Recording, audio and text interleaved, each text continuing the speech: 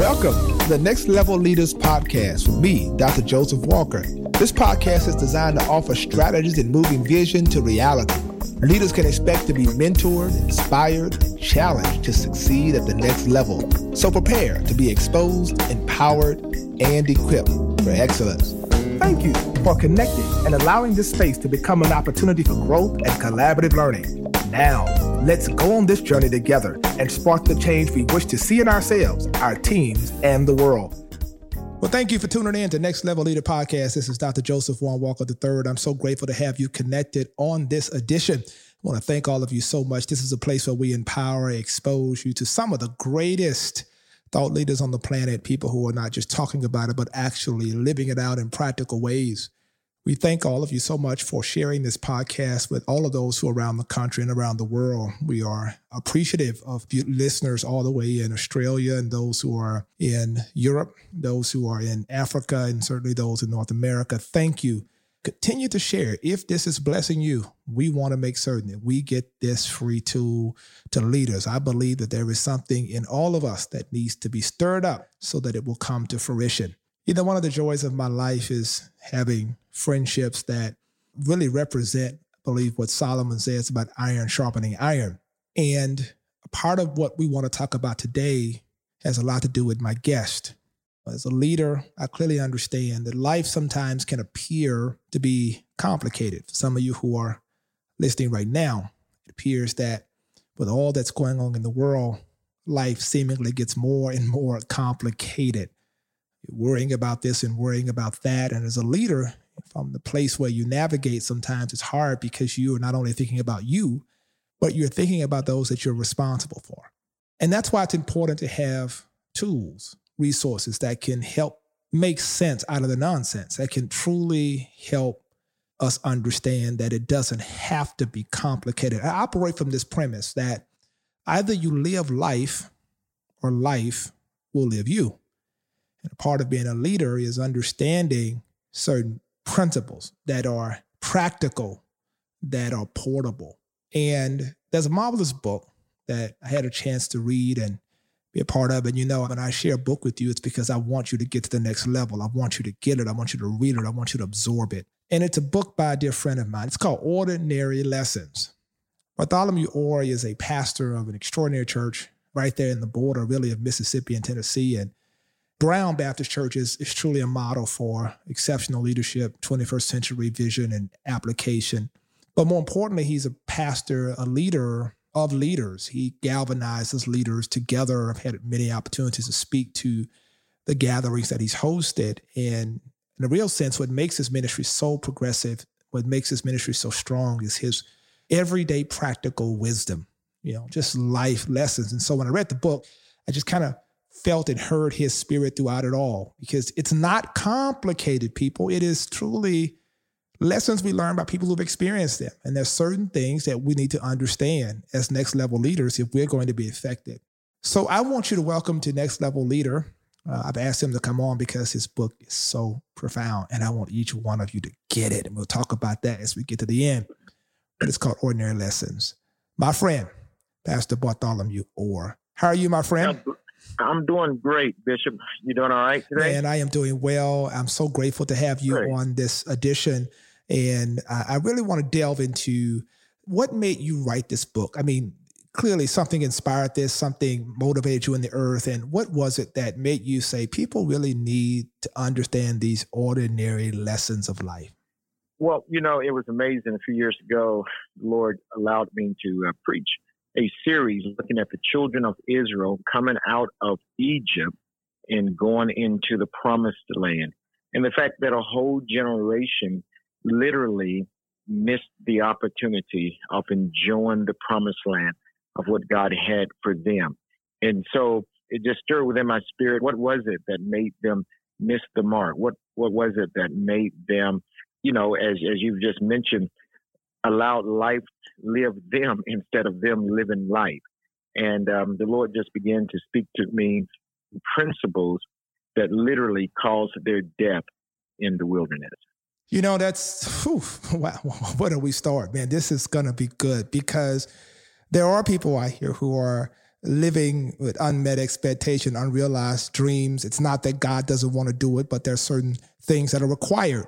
You talk a lot about things like time and other things in the book. And if you could talk about what you would consider perhaps the 3 key things that every leader needs to know from the jump, like clearly, what would you say these 3 things every leader absolutely needs to learn about life if you're going to really walk into what God has for your life? Well, one of the key ones is, especially as a leader, is servant leadership, that God has called us to be servants. And in the Bible, we don't read about superheroes or super saints, but ordinary men who, with the help of God, achieved extraordinary accomplishments. And so how do we be that kind of servant that God can use? And I think a lot of times as leaders, we have just gotten away from just humility and servant leadership.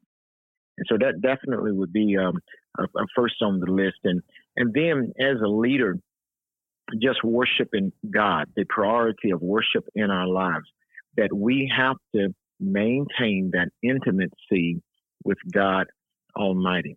Oftentimes we are pouring into so many others that we fail to receive it ourselves.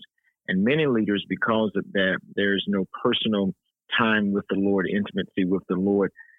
They are literally operating on their skills, on their talents, running on fumes, and we wonder why, we have leaders who burn out or who just blow up on this journey. I believe it's because worship is not that priority in their life. And then one of the third one I'd probably say would be that love your partner. God has given leaders a special mate.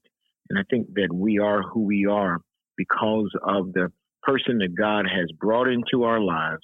Well, how do we cultivate that relationship to make sure that we are being faithful in our marriages and as we seek to model what God has called us to do? Wow. So you all heard that, right? The idea of serving, understanding servanthood, understanding the power of worship and understanding the power of loving our partners. One of the things that becomes crystal clear to me as I hear that, and I think, a lot of us, we're so busy working for God that we're not working with God, right? We have our own agendas and we're moving our own spaces, and God's like, hey, many will say to me in that day, I've done all these things, right? But you did not, do what was required.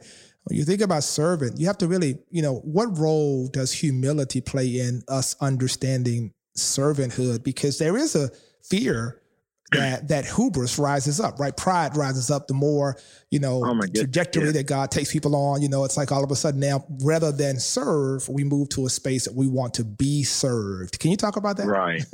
Well, and I appreciate my father, late Willie James Orr. He told me years ago, son, whatever you do, don't let people put you on a pedestal, because if they put you on a pedestal, when they get tired of you, and they will get tired of you, they're going to bring you down.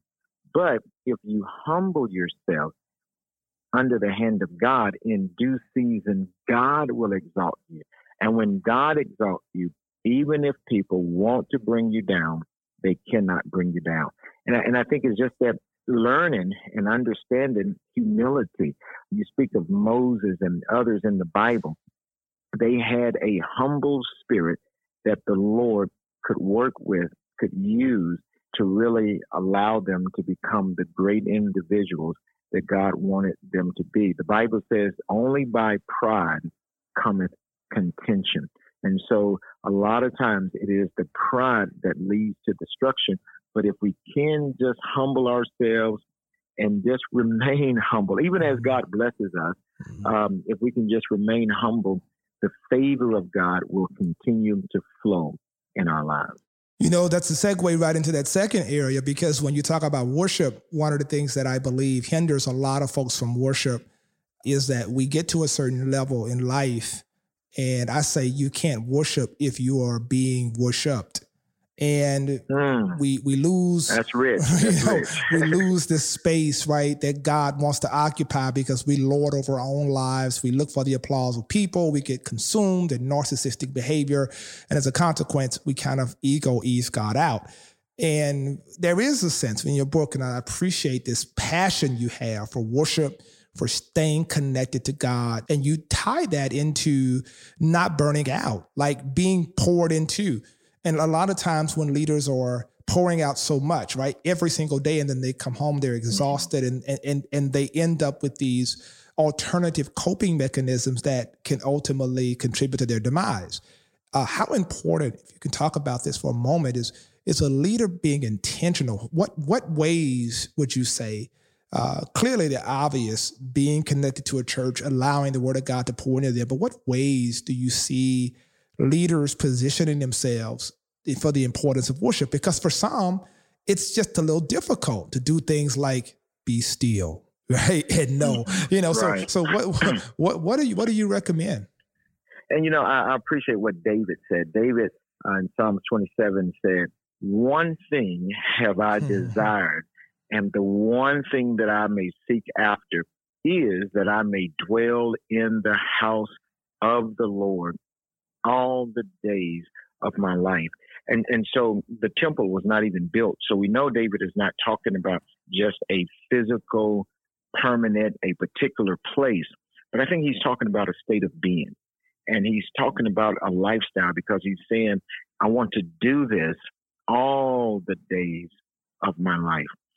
And so I believe, some of the very practical things that as leaders we have to keep in mind of is we're worshiping God every day, all day, but we have to start it off and make it a priority by even first thing in the morning, our quiet time with the Lord, spending some time in prayer, in the Word of God, whether it's listening to a sermon or listening to the gospel music, whether it's getting into the Word of God and allowing God to speak to you in prayer.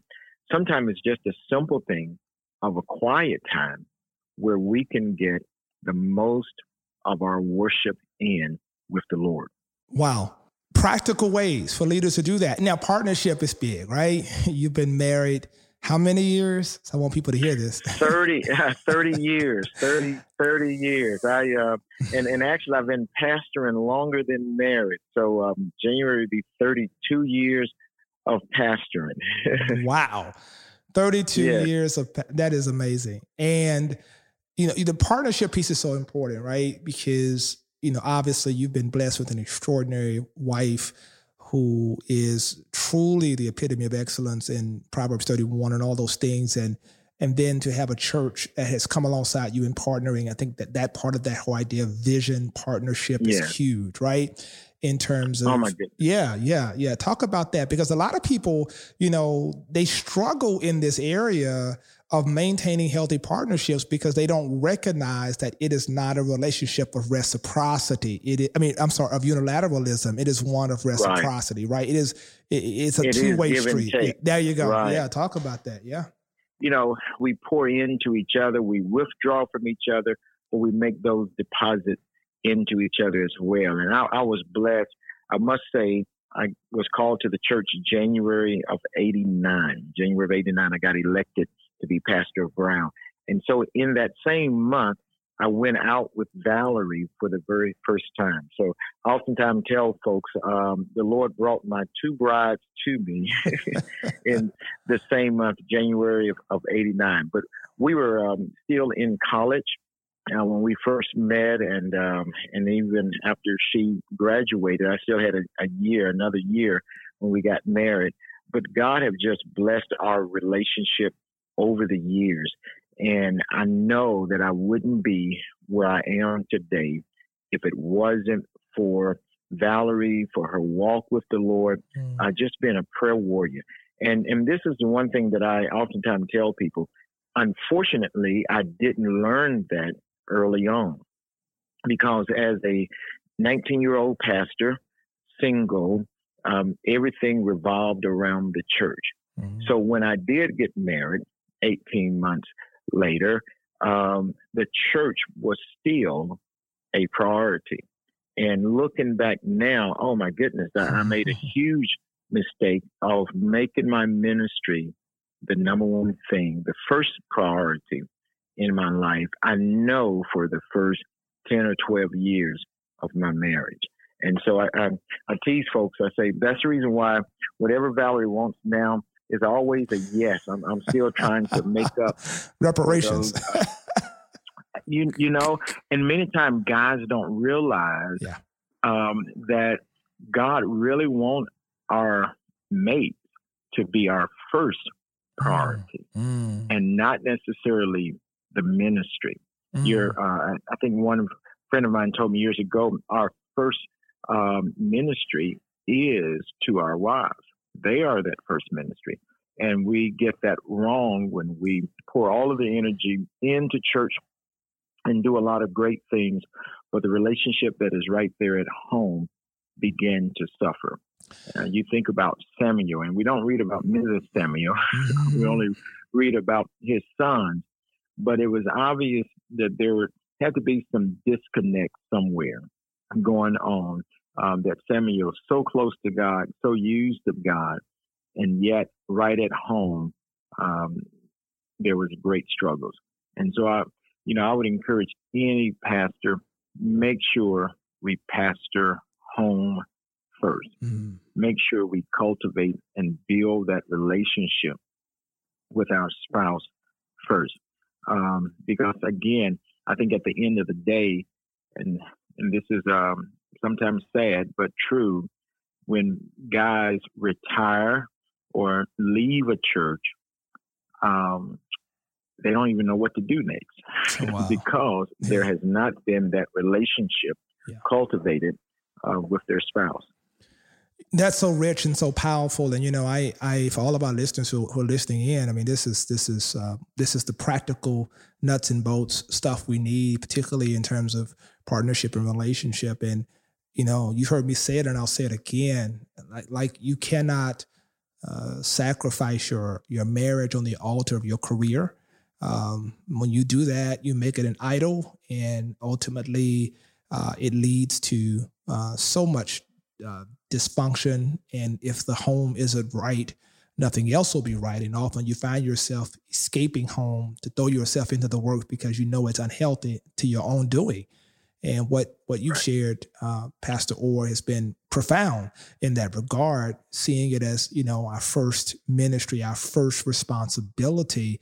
And a lot of leaders out there, we move at warp speed, we pass like ships in the night with our spouses, and people don't understand how important it is to manage that relationship, because the success of your career, your family, all those things are undergirded by the health of your home.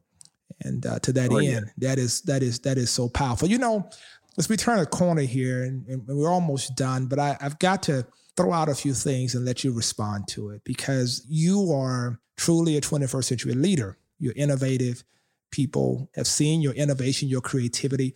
And I want to talk about that part for a moment, right? Because in life lessons, one of the things that is important, you have a vision, okay? And getting that vision to be palatable to people, okay? Because this is partnership, right? If people come alongside me in partnership, they must receive the vision with clarity. We must write it, make it plain. You have the unique ability of creativity, using ingenuity to make not only your sermons come alive, but vision come alive in terms of helping people see it in real ways. Can you talk about the importance of creativity in dissemination of vision and being willing to take those kinds of risks that you might receive the rewards that will certainly outweigh the risk? Yeah. I call it outside the box type of ministry. And one of the favorite sermons I like to preach is outside the box, where I'm literally inside of a box. Yeah. And just preaching about the fact that, Jesus, his ministry was not inside the box, but his whole ministry, from what moved him on how he communicated, everything, creativity was just a part of everything that Jesus did. And I look at this whole pandemic that we find ourselves in the current season of life, and yet this is a great opportunity for creativity. How do we think outside the box to continue to grow, to continue to start new initiatives and new vision, to communicate the word of God? So, how do we continue to connect with individuals and the creativity that is needed even in our connection with those outside, especially since we've been so limited and restricted on in-person worship. And then on just how do we continue to show that compassion of Jesus Christ, the creative ways of staying connected with others and showing that compassion. So this has been a wonderful season in our lives to continue to do those things in a creative way. And I appreciate the fact that God has surrounded me with a great staff, because no one have all of the ideas and all of the creativity, but great leadership is about building the right team. I oftentimes say at Brown, I want dreamers, thinkers, and doers. It's from a local college here, but I like that slogan, dreamers, thinkers, and doers who can begin to dream and to think outside the box and have that creativity. And then I copy from great folks like yourself and others. And, so part of creativity is knowing how to copy. Well, they always say not to reinvent the wheel. Well, they say nothing wrong with copying as long as you copy the right cat, right? That's right. But I don't know if I'm the right cat, but I'm honored that you would see something to glean from, as I see so much to glean from you. I want to personally thank you on so many levels for your contribution to this podcast series.